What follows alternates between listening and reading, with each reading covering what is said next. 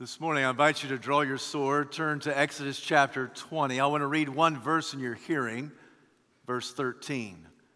Once you find your place in sacred scripture, please stand out of reverence to the public reading of God's holy word. As today we continue our sermon series entitled First and 10, a study of the Ten Commandments. Exodus chapter 20, verse 13. You shall not murder. Heavenly Father, we bow before you, and we acknowledge that that is one short, sacred sentence. And yet, Lord, we need your help as we try to unpack it in a way that is biblically accurate, we can apply to our lives, and hear your heartbeat. So, Lord, help us, we pray. In Jesus' name we ask it.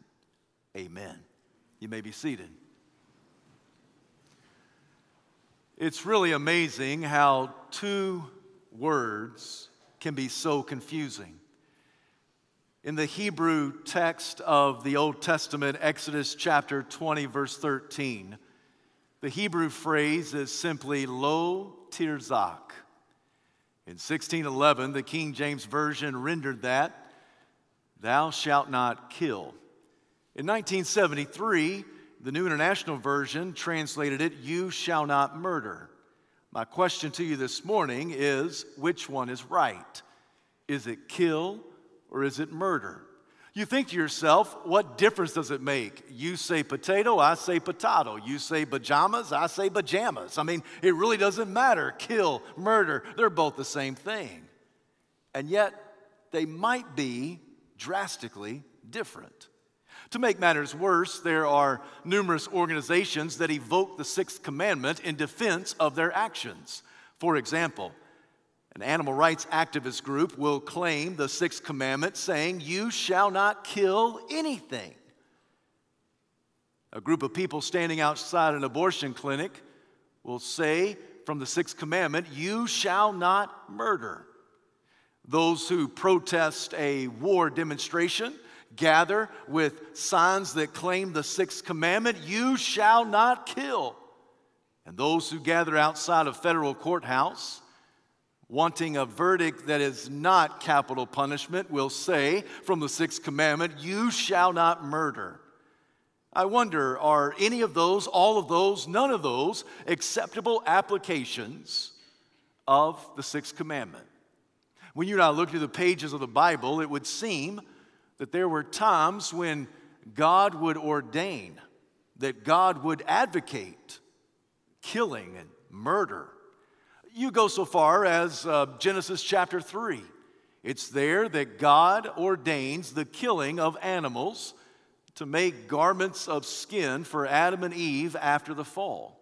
The whole sacrificial system of the Old Testament is built on the assumption that sheep and lamb and cattle, oxen will be killed in order to be sacrificed and their blood shed as a precursor to the Lamb of God who will take away all the sins of the world.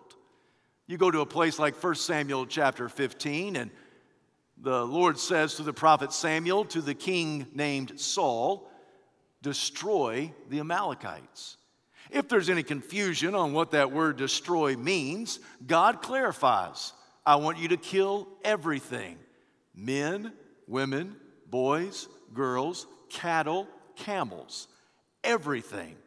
Now you and I would read 1 Samuel chapter 15. It sounds a lot like a war zone. You come to a place in the New Testament like Romans chapter 13. And through the Apostle Paul, the Lord says to the church and to every nation, the government is an agent of wrath. It is a servant of God. And the government holds the sword for a reason. If you do good, you have nothing to fear. But if you do wrong, if you do evil, then you certainly have something to fear, for the government wields the sword for a reason. That would seem to indicate that every nation should have a military, and every nation is permitted for capital punishment. For they are charged by God to protect their citizens from the evil that's outside their boundaries and from the evil that is within their boundaries. Then you come to Exodus chapter 20, verse 13, our passage, and it says, "You shall not murder." I do think that the rendering of murder is more accurate than the rendering of killing anything. I think it specifically is speaking about the murder of humanity. But even at that, at best, it seems a little bit confusing. At worst, it seems conflicting. And you walk away and you think to yourself, is God divinely schizophrenic? And the answer is no. I mean, God is not a God of chaos, He's a God of order. So how do you decipher? How do you discern? How do you make sense out of all these examples? Well, I think we ought to take a closer look at that two-word Hebrew phrase. The first of the two words is lo. It simply means no. The second word, tirzak, it means senseless murder. Now, who gets to define what is senseless? Who gets to define what is sensible? It is the Lord. So it would seem to me that the sixth commandment is forbidding senseless murder. That's the taking of human life outside of the parameters set forth by God. There are times in Israel's history, and Israel was a theocracy led by the Lord, not a democracy. And yet even Israel was given commands of God to go to war. And Israel was given commands of the Lord for capital punishment. Therefore, as you fast forward to the New Testament, and even as you fast forward today, I think that God permits in cases of war and in cases of capital punishment where murder of humanity is permissible. But remember, the Ten Commandments were given to help us live in community. It was to help us live in society. So when you come to the sixth commandment, the Lord is saying, do not take human life outside of the parameters that I've already set forth in war and capital punishment. Remember that the first four commandments were given to help us understand practically how we love God with all of our heart, soul, mind, and strength. The fifth commandment we called the hinge of the two tablets. It's the hinge upon which everything in the Ten Commandments seem to swivel because the love of God is given to the family and then through the family. So in the fifth commandment, we learned that the Lord said, honor your father and mother. That says something to children. It also says something to parents. And ultimately it says something that God honors the family that honors Him. And then from that family, we find the last five commandments, which show us in a practical way how we love our neighbor as ourselves. And first and foremost, the way you love your neighbor is don't kill them. I mean, the way you love your neighbor is do not murder them. Do not have senseless slaughtering in your society. These 10 commandments are given to help us live together in community.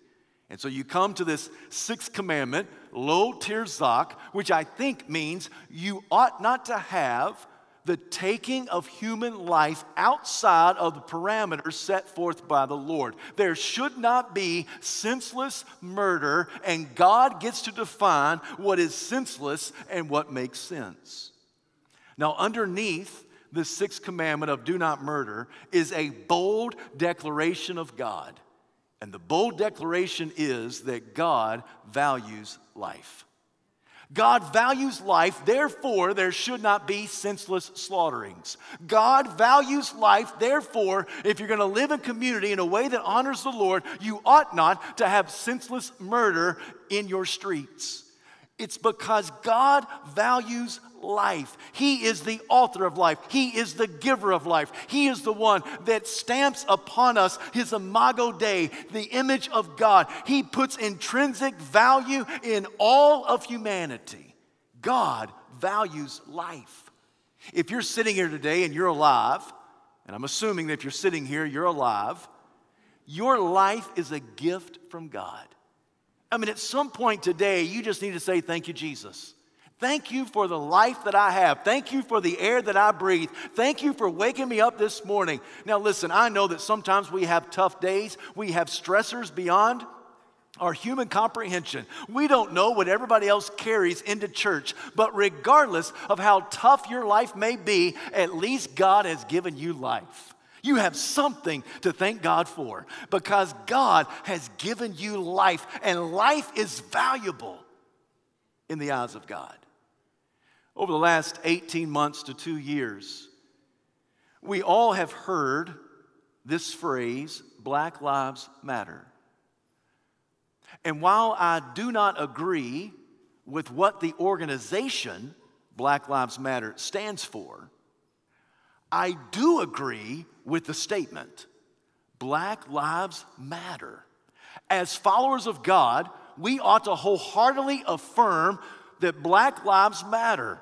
And the very next breath, we ought to say, brown lives matter, and red lives matter, and white lives matter, and old lives matter, and young lives matter, and male lives matter, and female lives matter, and unborn lives matter. Life matters because God is the giver of life. And if you're alive today, you have God to thank, and we need to say unto the Lord, Lord, we thank you because life matters. You have stamped upon us the imago Dei, and the image of God could not even be snuffed out once Adam and Eve fell into sin. And even through the tainted aspects of sin, every person that's ever been created has been fully made in the image of God, the imago Dei. And because of that, we ought to say, thank you, God. Thank you for life. You are the giver of life. You're the sustainer of life. You're the redeemer of life. In you, we have life.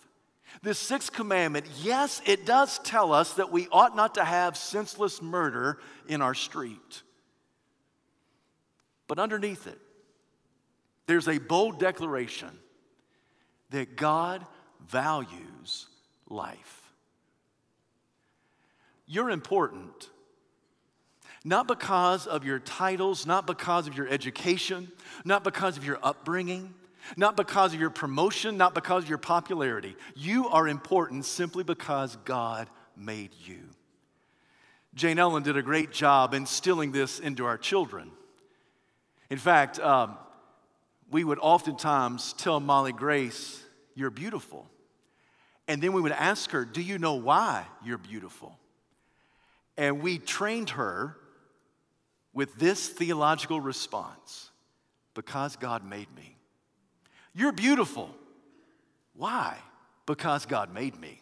In fact, this past week, we FaceTimed with Molly Grace while she was in college, and just as a test, I just looked at her and I asked her, I said, hey, do you know why you're beautiful? And here she is, nearly 20 years of age, and she looked right back at me and she just simply said, without even blinking an eye, with no hesitation, because God made me. And that's exactly right. She's beautiful. You're beautiful simply because God made you. You're special. You're unique. You have intrinsic value simply because God made you. You are not valuable because of how far you can hit a baseball. You're not valuable because of how tightly you can throw a spiral. You're not valuable simply because you know how to build a tree stand. You're not valuable simply because of the grade you made on the algebra test. You're not valuable simply because you fit in a size 2 dress. You're not valuable just because the other watching world says you're popular. You're valuable because God made you. And God doesn't make any junk. And God never makes a mistake. So you have intrinsic value, you have intrinsic worth simply because God made you. And even though that's true for every person under the sound of my voice, we also have to confess that we live in a very violent society, don't we? I'll never forget reading the story of John White. John White lived in the quiet suburb of southwest Cleveland, Ohio. And one day, this 40-year-old father was brutally murdered. The investigators discovered that this man was murdered by a 19-year-old thug. As the police began to figure out what happened, they realized that this 19-year-old teenager was hired by Mr. White's 2 children. At that time, a 17-year-old son and a 14-year-old daughter.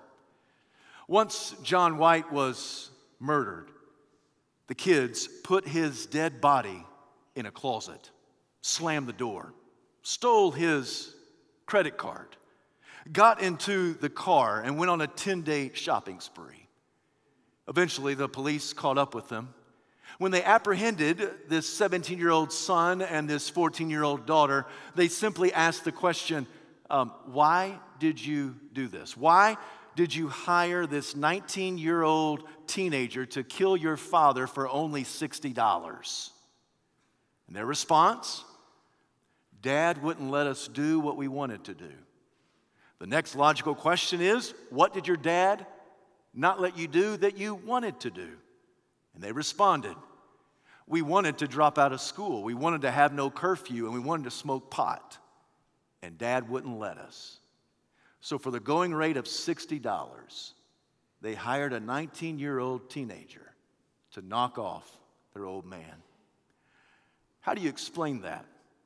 I've got one word, tirzak, senseless murder. When I think about the sixth commandment, I am reminded of homicide. Homicide is when humanity kills humanity. In the year 2020, there were 21,500 homicides in the United States of America.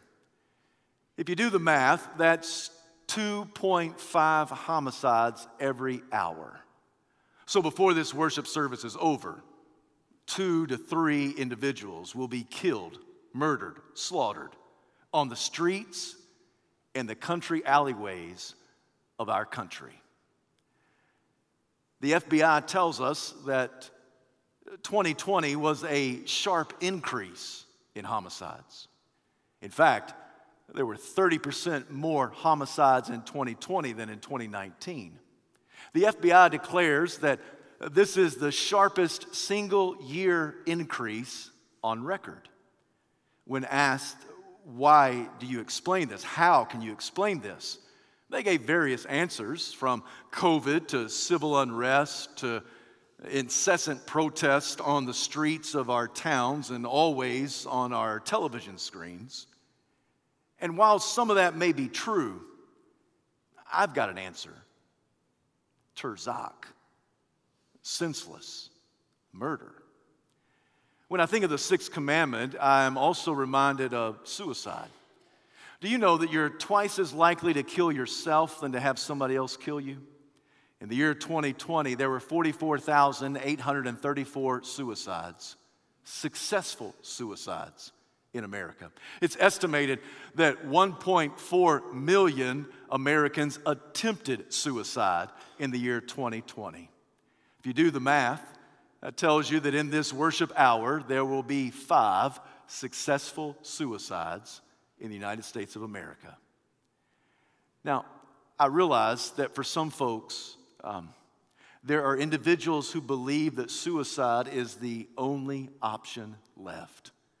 And I want to tell you that suicide is no option at all. Your life is valuable. You have intrinsic worth.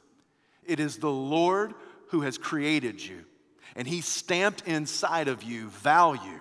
He stamped inside of you His imago Dei. He gives you purpose in life. I don't know all of your thought process. I don't know all the things that you think. I don't know all the things that you feel. I realize that some people get depressed or clinically depressed. Even some of the best and brightest in the Bible suffered from that. People like Jonah, Elijah, even David after his escapade with Bathsheba. But for all of those individuals, God proved sufficient.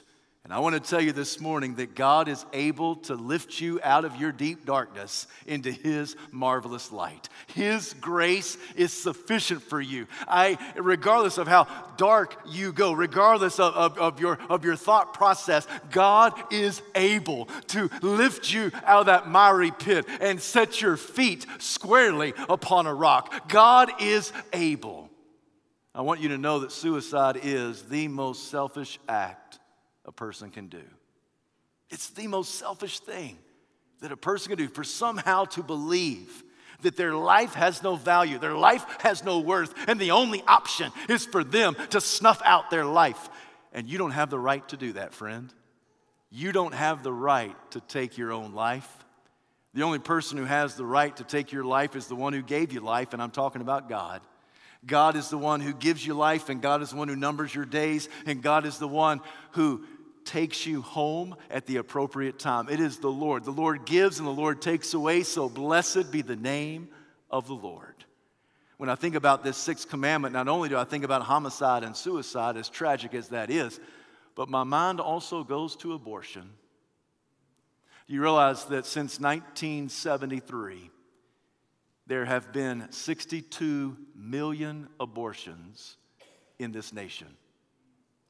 The average each year is 1.3 million abortions. You do the math of that, every hour, 148 abortions are performed.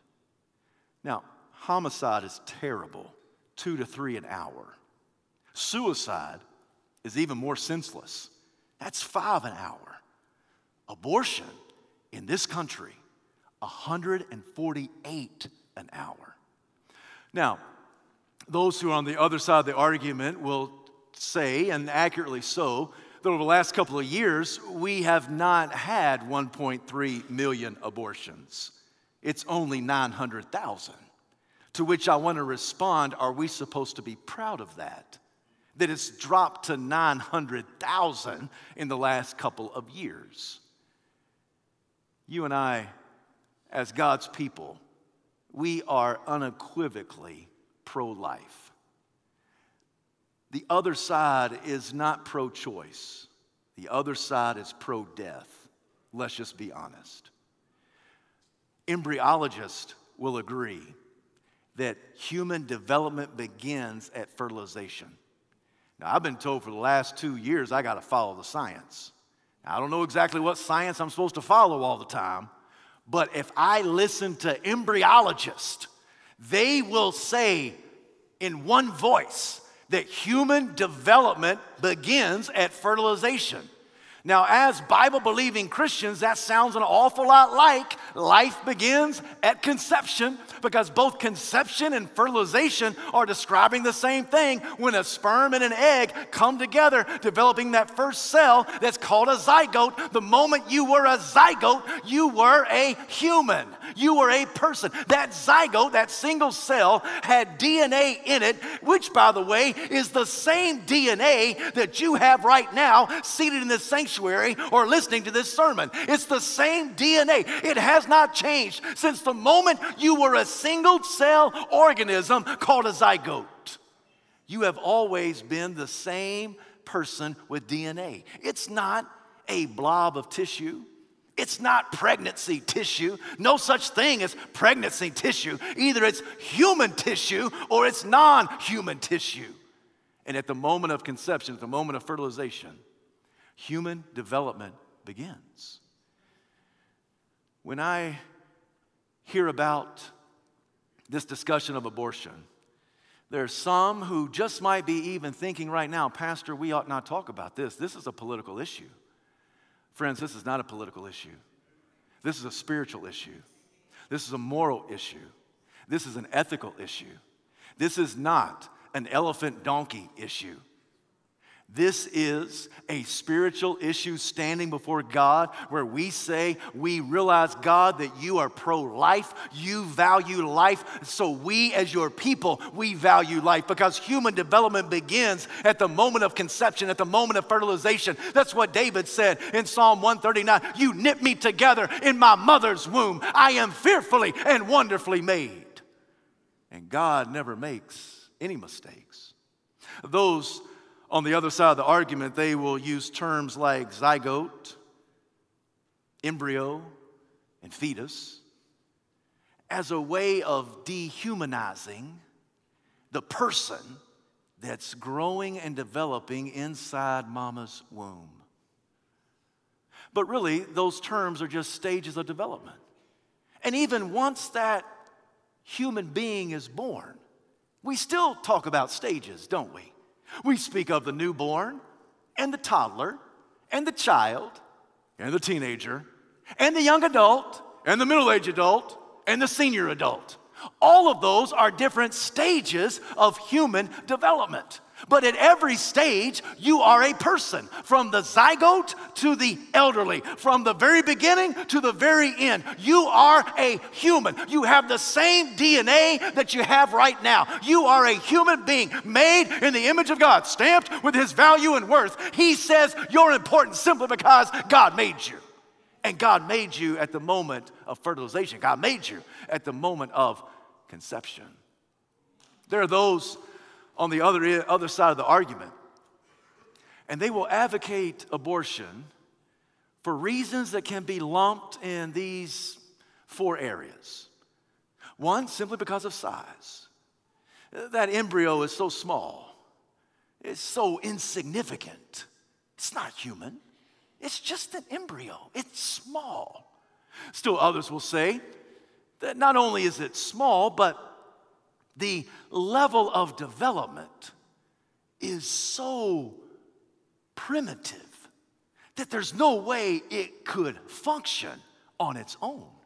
And still other area of argument is about environment, because that little embryo has to be in the environment of his mother's womb, can't survive outside of that environment. And still, lastly, it will simply be said, well, there's a great deal of dependency. That little embryo, that fetus is so dependent upon its mother. It's even attached with the umbilical cord.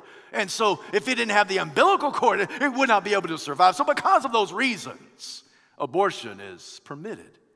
And I want to tell you quickly that all of those are moving targets. All of those arguments are moving targets. Think about size.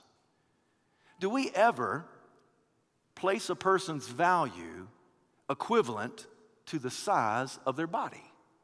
The answer is no. Big people aren't more valuable than little people. If that was the case, Shaquille O'Neal would be one of the most valuable people in the eyes of God. He's big. He's bigger than me, bigger than you, bigger than anybody I can see right now. And so we would not say that he has more value in the eyes of God simply because he's big and we are small. When you come to the argument of level of development, well, let me just remind you that a guy's brain is not fully developed until he's 25 years of age. Ladies, can I get an amen? This is no earth-shattering news to you. You've known this. You know this, that a man's brain is not zipped all the way up both sides of the hemisphere. It's not zipped until he's at least 25 years old. So because he's not fully developed, which, by the way, that explains why your teenage son makes some decisions that he makes. He's got half a brain. Yeah, he really does. So that explains why we make some of those boneheaded decisions that we make. But Mom and Dad, there were times when you wanted to kill your teenage son, but you didn't. Why? Because that would be murder. But you could not say, well, the reason I killed him was because he wasn't fully developed. That would not work in a court of law. You may want it to, but it won't work in a court of law. So just because he's not fully developed, is that any right to take a human life? Environment. Yes, it is true that human being needs the safe confines of the mother's womb. But we all live in environments, don't we? We come out of the womb into a room. A room is an environment. A building is an environment. A car is an environment. A restaurant is an environment. A house is an environment. Is the argument that just because it's not in the right environment, then it ought not to be a human life and you can dispose of it anytime you want to? What if the rules change and it becomes not the environment of a womb, but the environment of a specific room? If you get into a specific room, then you're no longer human. Which, by the way, you do realize that the environment inside the mother's womb to outside the mother's womb is only 7 inches. Do you mean to tell me that that human being traveling 7 inches, somehow in that 7-inch journey, goes from being non-human to being human just because he or she traveled 7 inches successfully? The whole argumentation is kind of idiotic. And then you get to the argument of dependency. Well, that embryo is dependent of the mother's womb, of the umbilical cord. That's true. Very dependent. But have you ever seen a newborn? A newborn is very dependent upon mom and dad. Parents, can you leave a newborn to do whatever a newborn wants to do? No, you got to watch that newborn 24/7. Some of y'all do watch 24/7. It's a precious gift from God, right? But that newborn cannot be left alone. That newborn is dependent upon you. And this whole argumentation of dependency. What happens when grandma gets Alzheimer's and she's dependent upon somebody else? What happens when that 15-year-old who, yes, maybe his brain is not completely zipped up, but he was pretty independent, and he had a football injury that left him a paraplegic, and now he's dependent on his parents to feed him, to change him, to do everything for him. At that moment, when that 15-year-old has that football injury, does he no longer become human? Does he cease to be human? And then you can take his life in a viable way? The answer is no. The truth of the matter is that we live in a country that typically, the more dependent a person is upon others, the more laws we have to protect that individual, except in the case of the unborn. Except in the case of the unborn. The unborn has to fend for herself. The unborn has to fend for himself because there really are no laws protecting the unborn. Friends, I just want to remind you of the facts. The facts are that life begins at conception. It begins at fertilization. It is God who is the giver of life, the creator of life. He breathed into the nostrils and man became a living being. He knit us together in our mother's womb. We are fearfully and wonderfully made. And within the first 30 days, the heart begins to beat. The first 30 days after conception, the heart begins to beat. Within the first 41 days, the brain begins to wave. Within the first 12 weeks, the end of the first trimester, within the first trimester, vocal cords have already formed. And I contend that that little child is flipping and flopping in mama's embryonic fluid, and he's praising the Lord. You can't hear him, and even if you could hear him, you wouldn't understand him. But his creator can hear him, and his creator can understand him. That even before that little baby gets beyond the first trimester, he has already had the capacity to praise the Lord because his vocal cords are formed. His brain is formed. Brain waves are beginning to form, and his heart is pumping. Oh, friends, at every stage of life, there is life. 93% at least of all abortions are for non-medical reasons. 93%.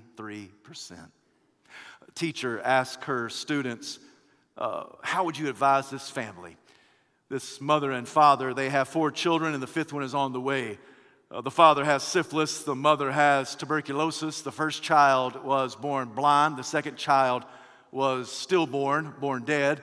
The third child was born deaf, and the 4th child has tuberculosis. What would you tell them to do for the 5th child?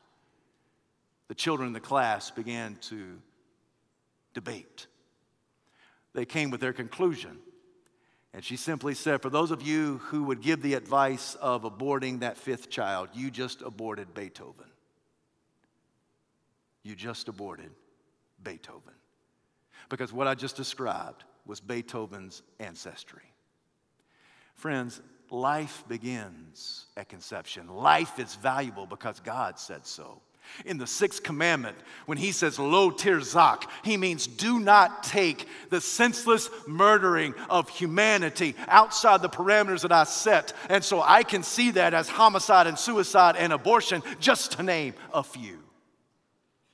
And I realize that some of you've been affected by homicide because you had a family member killed. You've been affected by suicide because you've had a friend, family member, take their own life. And some of you have been affected by abortion. Maybe you had an abortion. Maybe you were the boyfriend that urged your then girlfriend to go to the clinic and just take care of the problem.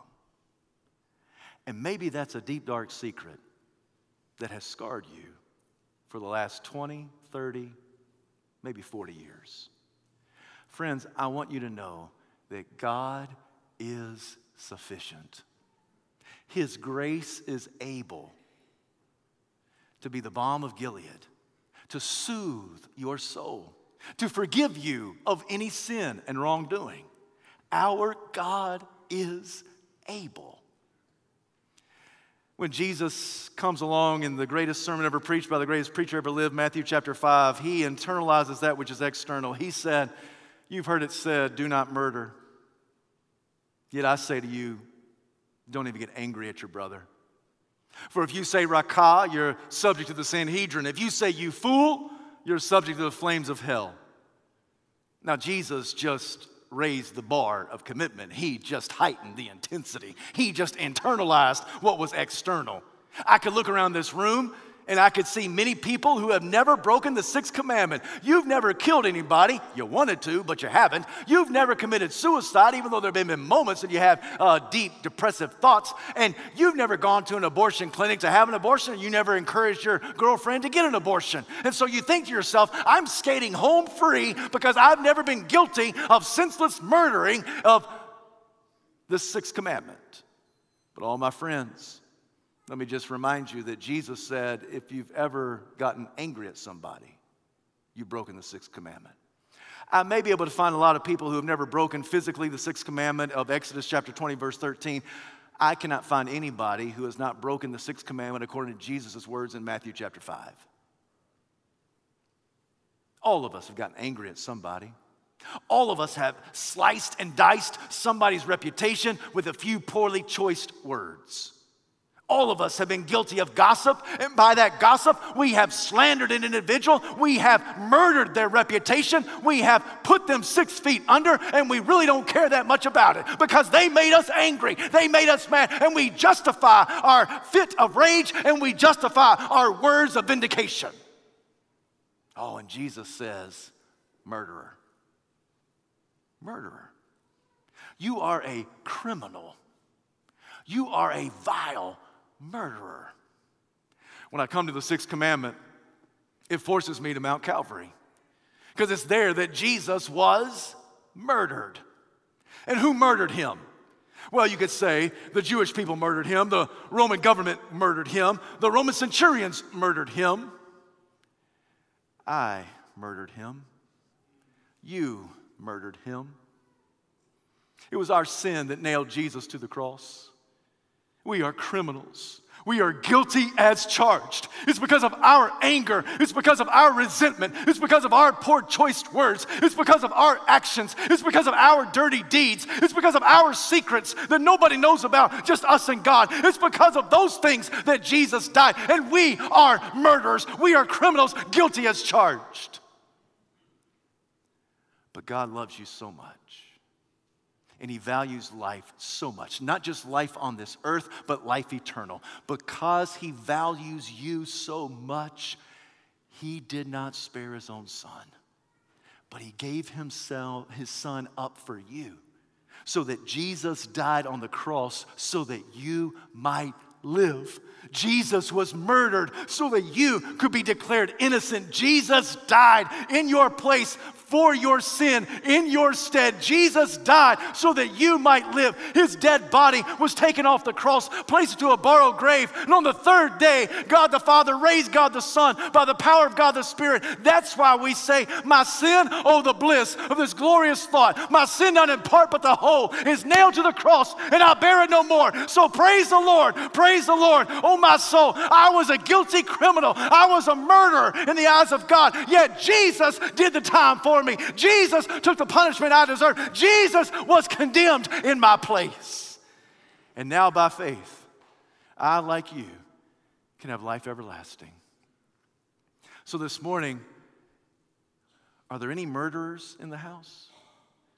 This morning, are there any criminals in need of forgiveness? Maybe you know the pain of homicide. Maybe you know the pain of a friend or family member committing suicide. Maybe you know the scars of abortion. Scars that are far more than physical. They are emotional, mental, and spiritual.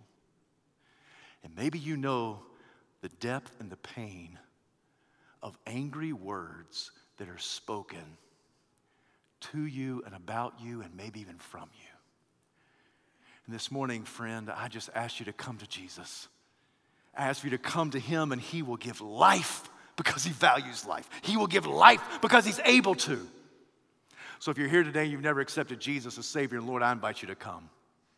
The moment we start singing, I want you to come.